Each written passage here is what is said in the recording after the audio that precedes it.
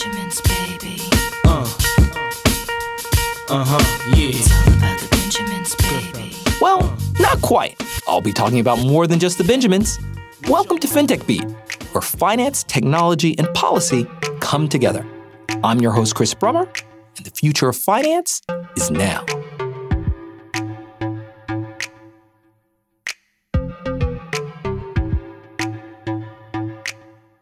A founder, advocate, writer in many genres, it turns out, board member to just about every organization that she's involved in, and the first woman to be appointed Deputy Comptroller of the Currency, I'm thrilled to have Joanne Barefoot stop by today to talk about her career and her advice for everyone trying to make a difference in finance.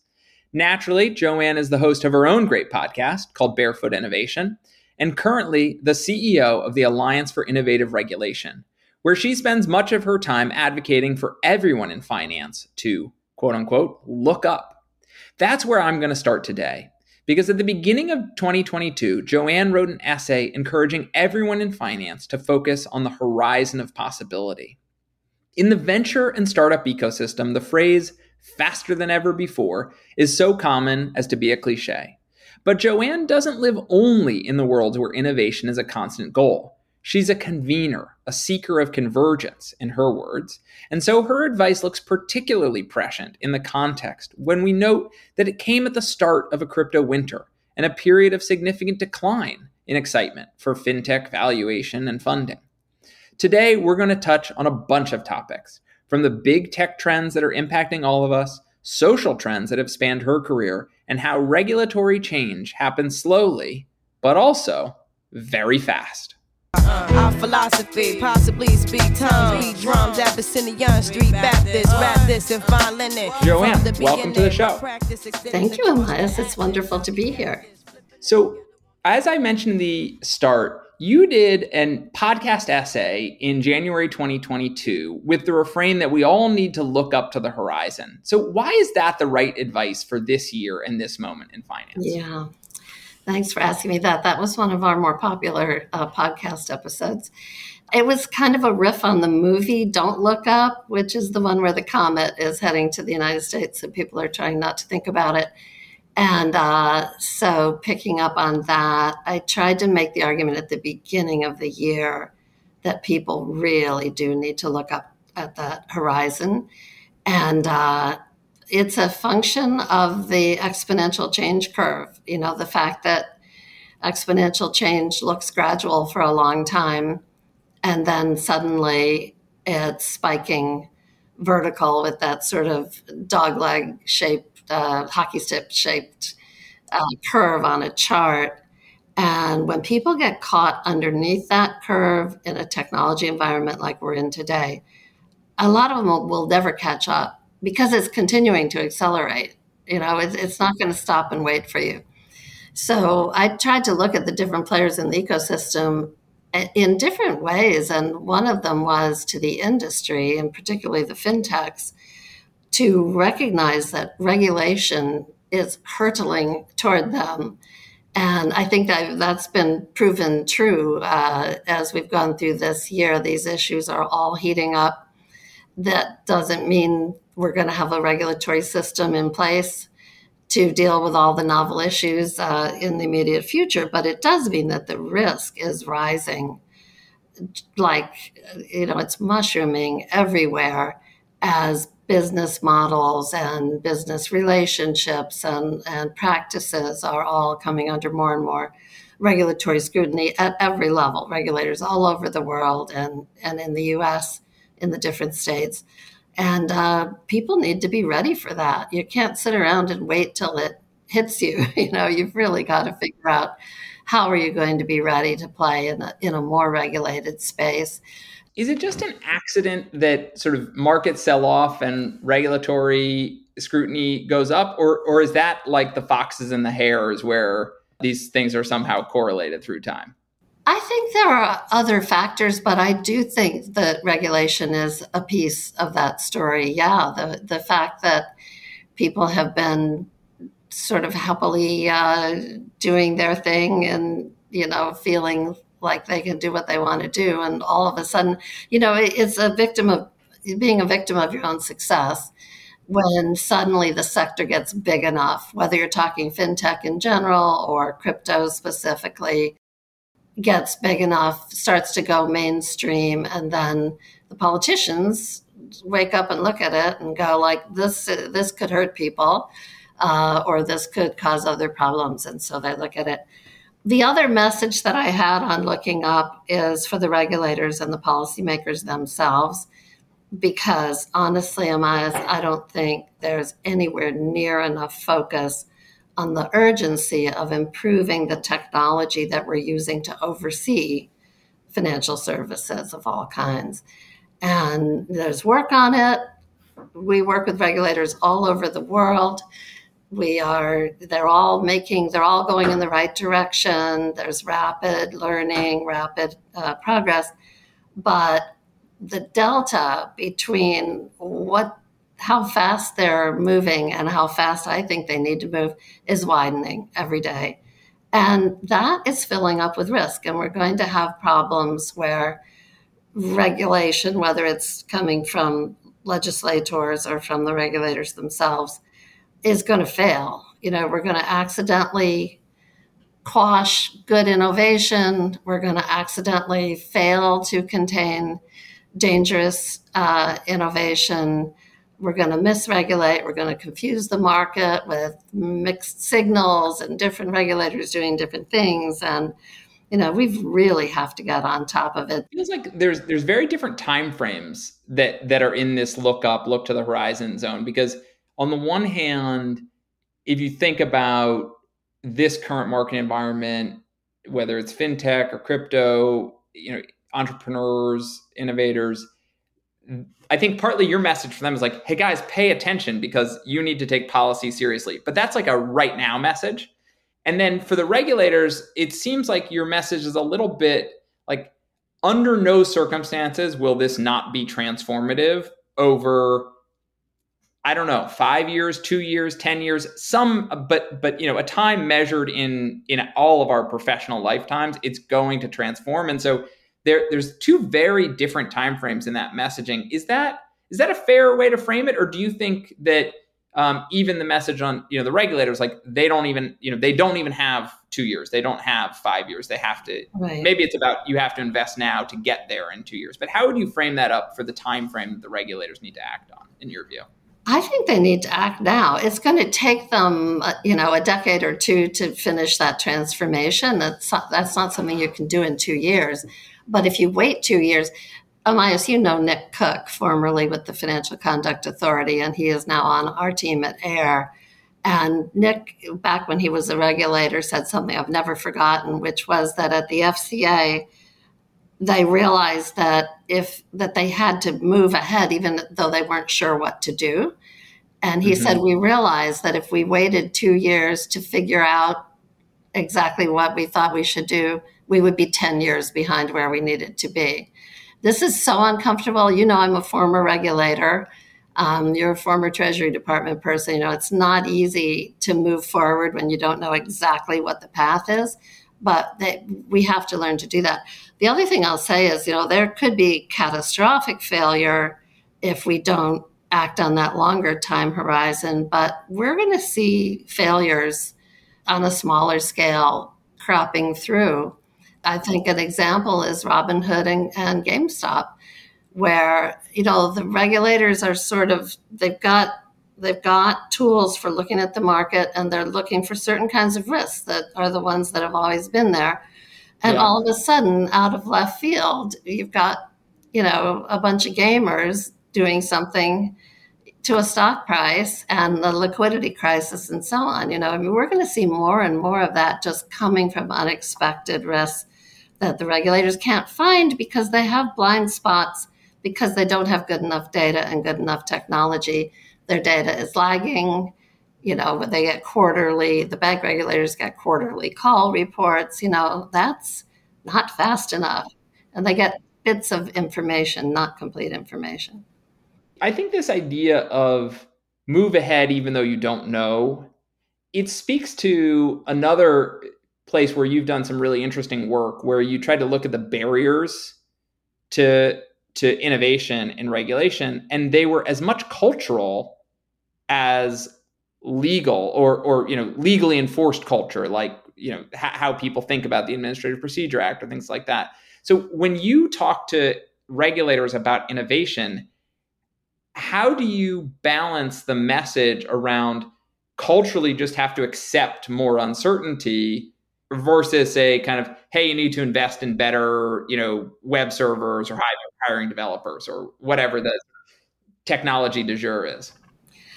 The technology is there to do most of what we need to do. It's not necessarily adapted for financial services regulation, but the technology exists, and of course it's changing all the time.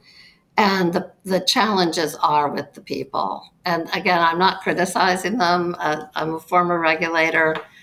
I think they have the hardest job. They're not allowed to move fast and break things or any of that. They have to get things right. But nevertheless, they don't have the right skill sets. It's very hard for them to hire tech people in this kind of environment, people who have a background in digital technology. Their procurement rules. I was talking with a regulator today who was talking about the difficulty of procuring good technology because we have old rules that are important. They're seeking important controls on government procurement, as they should be. But I talked to one regulator one time who looked at a demonstration of something we were talking about and said, if we decided to get that today, we would have it in 7 years. Seriously, by which time it would have been obsolete. So they're just handcuffed by all of these impediments. And then on top of that, they're culturally risk averse. And, as we like to say, that's a feature, not a bug. They're supposed to be careful and cautious, but it makes them slow. And we're going to have to figure out how to help them go faster anyway. Yeah. I mean, one of the areas that's gotten a lot of attention, and you've been, I think, a big advocate and explainer of, is this idea of regulatory sandboxes. Mm-hmm. So tell us, just from your perspective, having watched this concept develop over years, and I think FCA, the UK Financial Conduct Authority, is sort of probably the preeminent example of running a sandbox in a developed country. Yeah. What do sandboxes do, and are they able to address some of the issues that you're talking about? It sounds like they're not the only issue, but how do you think about what sandboxes can do in this context? Yeah. Sandboxes exist for reasons that are articulated as helping innovators get regulatory clarity and that type of thing, and they can do that. But I think their biggest benefit is it's rapid learning for the regulators themselves, and it's hands-on. There's a big difference between, sitting in office hours and having a demo of a product or something compared to working with those founders, if it's a fintech product, and understanding how the thing actually works and understanding it at an early stage.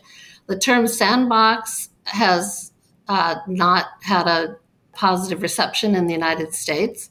I won't take the time to tell the examples of it, but there was one state regulator who famously said sandboxes are for children and financial consumers are not toys, Fair enough. So let's call them labs or greenhouses. Right. But if you think about it, regulators have to learn about tech innovation in the industry, and they have to innovate for themselves. You can't innovate unless you can try things, and you can't try things unless you can have some of them not work. So They need a safe space, and so does the industry, a safe space that's ring-fenced so that if something bad happens, it doesn't escape into the wild and harm the larger community. Let's catch that early through this close, rapid learning. I'm a big, big believer in the need for it. In the US, I mean, one of the big architectural differences, say, between the US and the UK is in the UK, you actually need a federal license to get into business. In the US, in most instances, you can get into business, unless banking is slightly different, but in most instances, you can get to market for some experiments in just one state.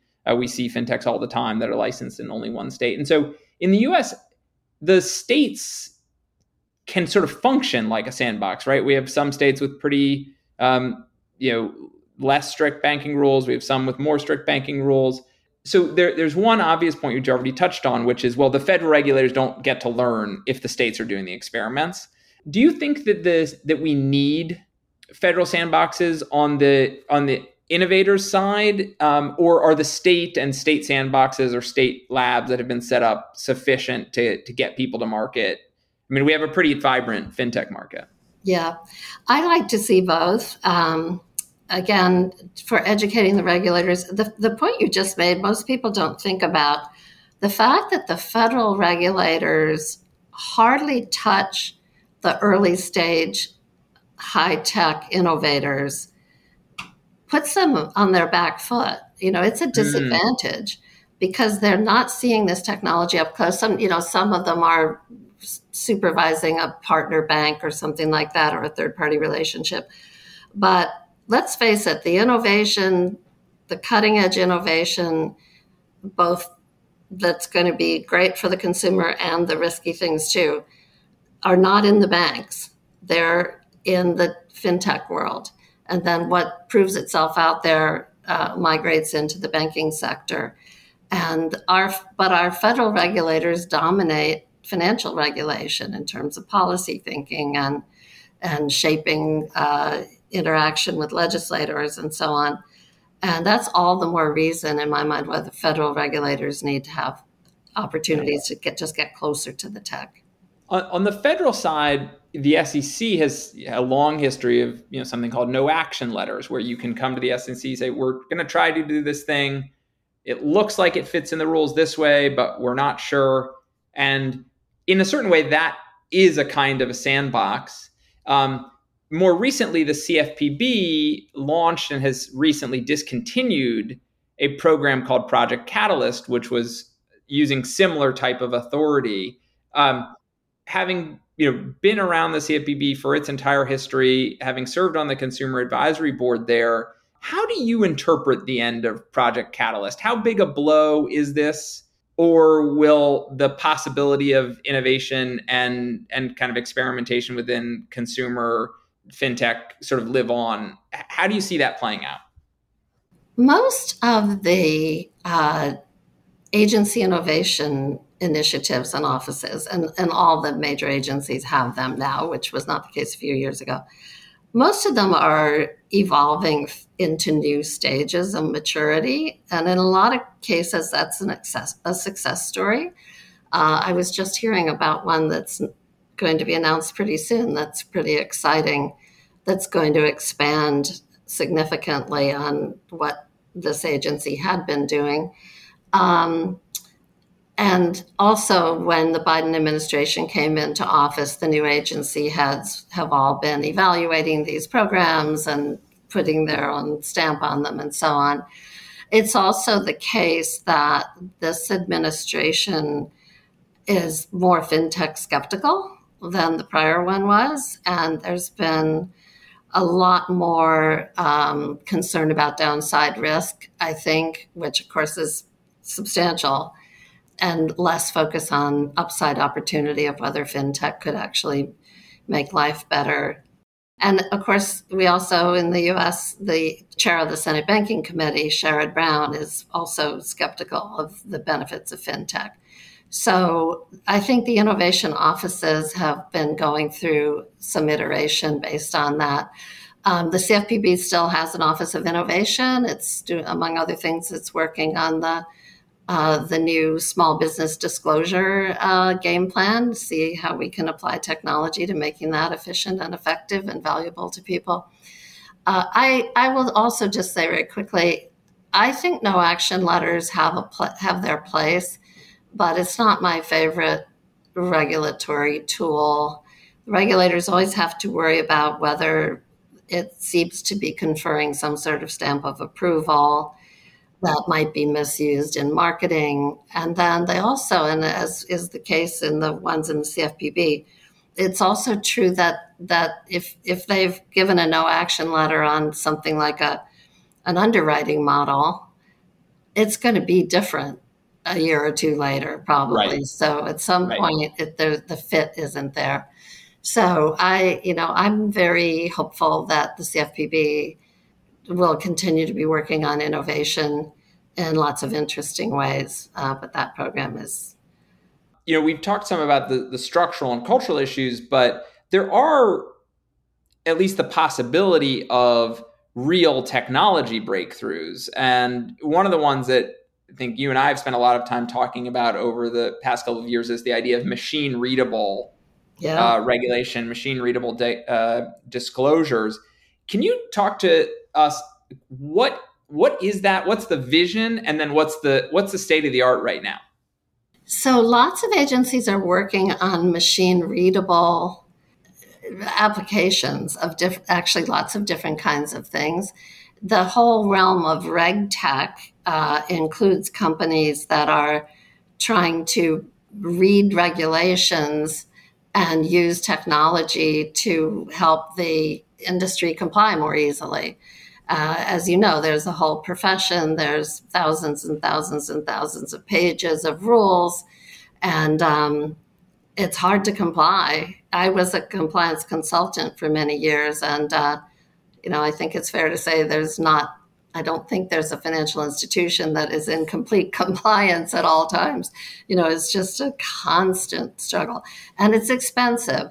I was at Harvard for 2 years as a senior fellow working on how technology is changing consumer finance and how to regulate it. And I looked at a lot of the work on the costs of regulatory compliance. They're hard to measure, but nobody argues that they are not high. They're a very substantial part of the cost of receiving financial services, which makes them less affordable and accessible to people who are not included today.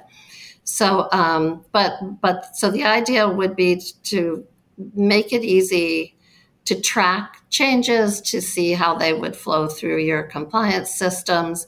And then the sort of moonshot vision of this, which actually was connected to some of the work I did at Harvard, is that someday for some types of regulation, we might even go to machine executable code in which the regulator would issue the rule change in the form of code and the industry could implement it automatically. Almost like a widget, right? That they'd sort of write the code. Yeah. If you connected it to the right data source, the disclosure would come out automatically and compliantly. Yes, exactly. Or the disclosure or just the compliance itself, the programming of the industry's computers. The FCA did a tech sprint on this at the end of 2017 and got it to work, made a correct change in a set of test data. And there's a video of this on the internet. When it worked, everyone in the room jumped up and cheered.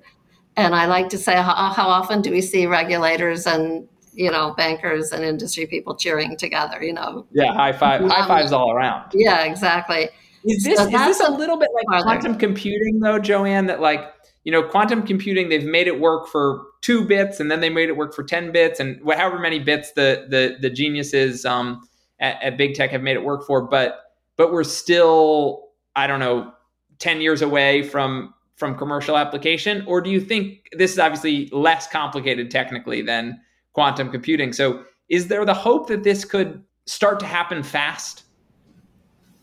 To the question that you asked earlier, it will be slow and fast at the same time, I think. And it'll happen piecemeal. I was a judge in the G20 tech sprint on first ever global reg tech tech sprint. And I was astonished at the quality of the competition entries. And they picked, a piece of the regulatory realm to work on creating digital regulatory reporting. Could we digitize the information in the industry so that the regulator could either pull it or it could be pushed to the regulator, but in a form that the regulator then could automatically read and analyze with AI. There's a lot of work all over the world going on in this, and I think in fits and starts we'll work our way toward using these kinds of tools where appropriate. And then my hope and dream is that at some point we hit that critical mass where it's proven itself. We have the expertise in the agencies, and we begin to convert the whole system from analog to digital. That's what it is at the heart of it. Yeah, it's interesting, Joanne. I love the phrase slow and fast at the same time, because as you know, one of the debates that we've had a lot of times is sort of like, is change happening faster than ever or not? So I like that. I like that framing. When you think about that question, what makes you confident that things are changing faster than they were 20 years ago or 40 years ago? The technology itself.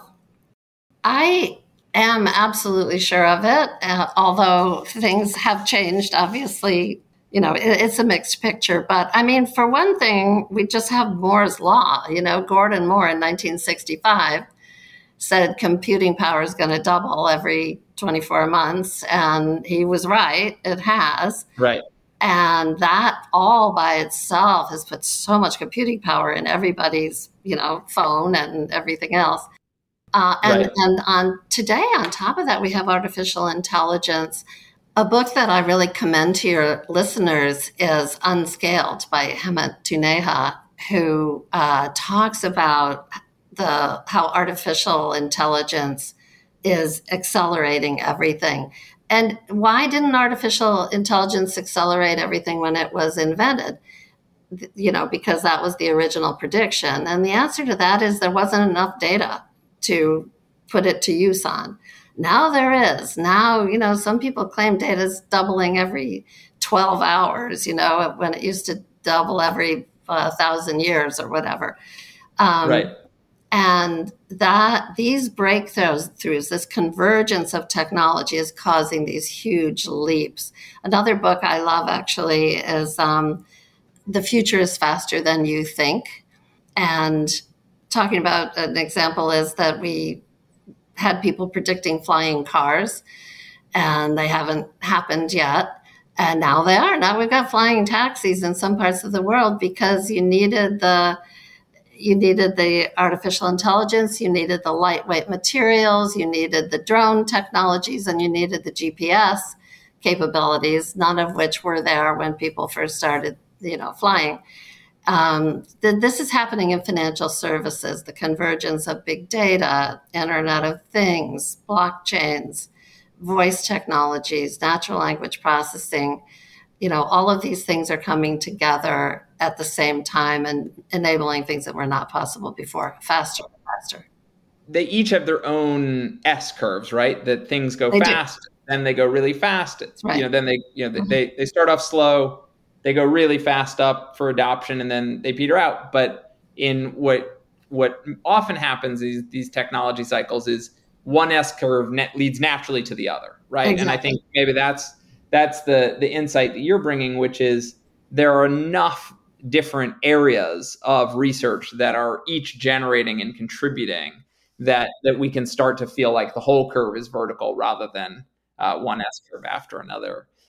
One of the things as we close up, I wanted to just sort of reflect on your career and the fact that you were the first woman to be deputy comptroller of the currency at the OCC. And it's still true that there's the only time a woman has been the comptroller is Julie Williams, and then only in transitional stints. That's in some ways kind of surprising and not surprising at once. So just as you lived that, did it feel like you were a pioneer, or did it feel like a natural sort of just the time had come and that's just what happened? Like, how did it feel, being a pioneer in that way? I love the question. It definitely was unavoidable to realize that you were a pioneer, because you can't imagine how many times I was the only woman in the room in those days. Mm-hmm. I mean, it was more often than not that there were no other women, at whatever level I was working at, and then maybe one or two. And so that's been a gratifying journey to see more and more awesome women, everywhere.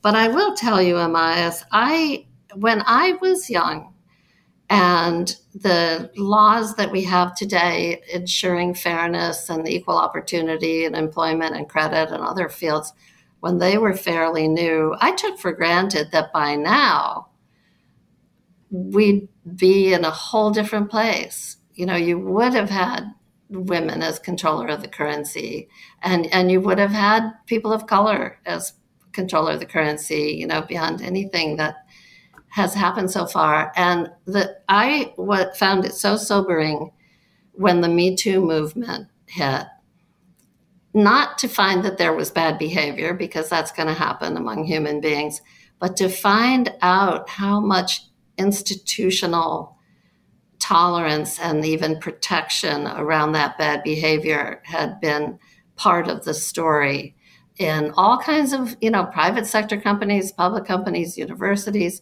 And then a couple years later, to go through with the country the murder of George Floyd, and to look at the same patterns. We have a lot of structural bias in our systems, and we live with the legacy of it. And I just think that this is one of the reasons we created AIR, which is a nonprofit trying to help the financial system be more fair, more accessible, more resilient through technology. And we have a long way to go, don't we? I mean, the persistence of wealth gaps and gender gaps in systems that are filled with talented women. We do a lot of work at AIR on women's economic empowerment in the financial system all around the world. And globally, it feels like the connection has been made more strongly between economic growth and inclusion, and that is at certain levels of GDP per capita, it's just unavoidably obvious the most important thing that you can do. At higher levels, sometimes you can get into more complicated arguments. But if we look at the last 50 years, how much of GDP growth was actually the fact that women came into the labor force in my mother's generation and in your generation, and how much has that contributed to where we are now? And I think maybe that's sometimes underappreciated. Yeah, I do too. When you think about connecting these two topics, right? These cultural changes, which are big, have nothing to do with the particularities of being a lawyer at the OCC, and these driving technological changes. Do you think that they will interact in a virtuous cycle, or are you worried that they could create a vicious cycle of entrenching certain power structures, entrenching certain unfairnesses? So that's probably my favorite question, because the answer to that is it depends how well we regulate it. That's why we're working in this area that we know to many people it's very arcane. And, you talk to tech people about financial regulation and, they're falling asleep. But it's so important and exciting, isn't it? Because the tech is neutral. It's amoral. It can be used for good or bad, and will be. And this is where regulation has to play a role. Certainly in financial markets, they have to be regulated. We've known that for centuries. But there are smarter, newer ways to do it. And at AIR, we like to say that financial regulation is an invisible force in all of our lives. It is protecting us from being exploited. It is protecting vulnerable people from being discriminated against. It's making sure that you have a fair chance to start a business or go to college or buy a house or whatever it is. And it works well a lot of the time. And I've devoted my career to trying to make it work better. But, Amaz, I've devoted the most of my career to trying to solve problems through regulation. And regulation can only take us so far. There are problems we could solve with better technology, especially combined with regulation, that regulation alone will never solve. To make financial services more affordable, more accessible, more fair, more inclusive, better at combating financial crime, which we're failing at totally today, better at maintaining a stable, sound banking system. If we had had the tools that we should have had or could have had before the financial crisis, we might have avoided it.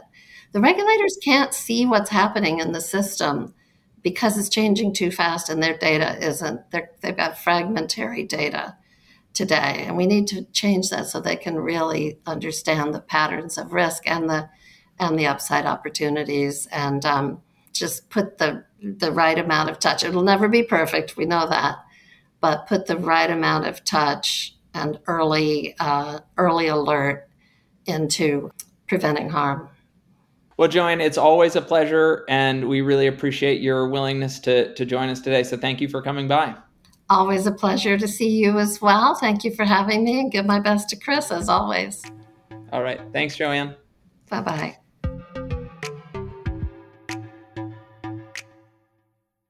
What a great conversation with Joanne.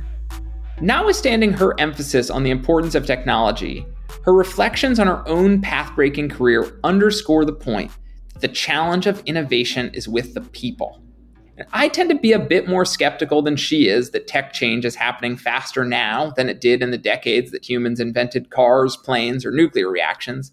But I thought Joanne put it perfectly when she said that change will happen fast and slow at the same time. And for listeners to the show, whether policymakers, regulators, or innovators, she reminded us that the future is, quite obviously, still uncertain. And the outcomes we achieve will depend on just how well we apply technology to both sides of government and finance. Thanks for listening. If you enjoyed the show, please be sure to subscribe on Apple, Spotify, or wherever you get your podcasts. And we'd love to get your feedback. If you'd like to get in touch, just hit me up at Chris Brummer DR. That's at ChrisBrummer DR. We'd love to hear from you.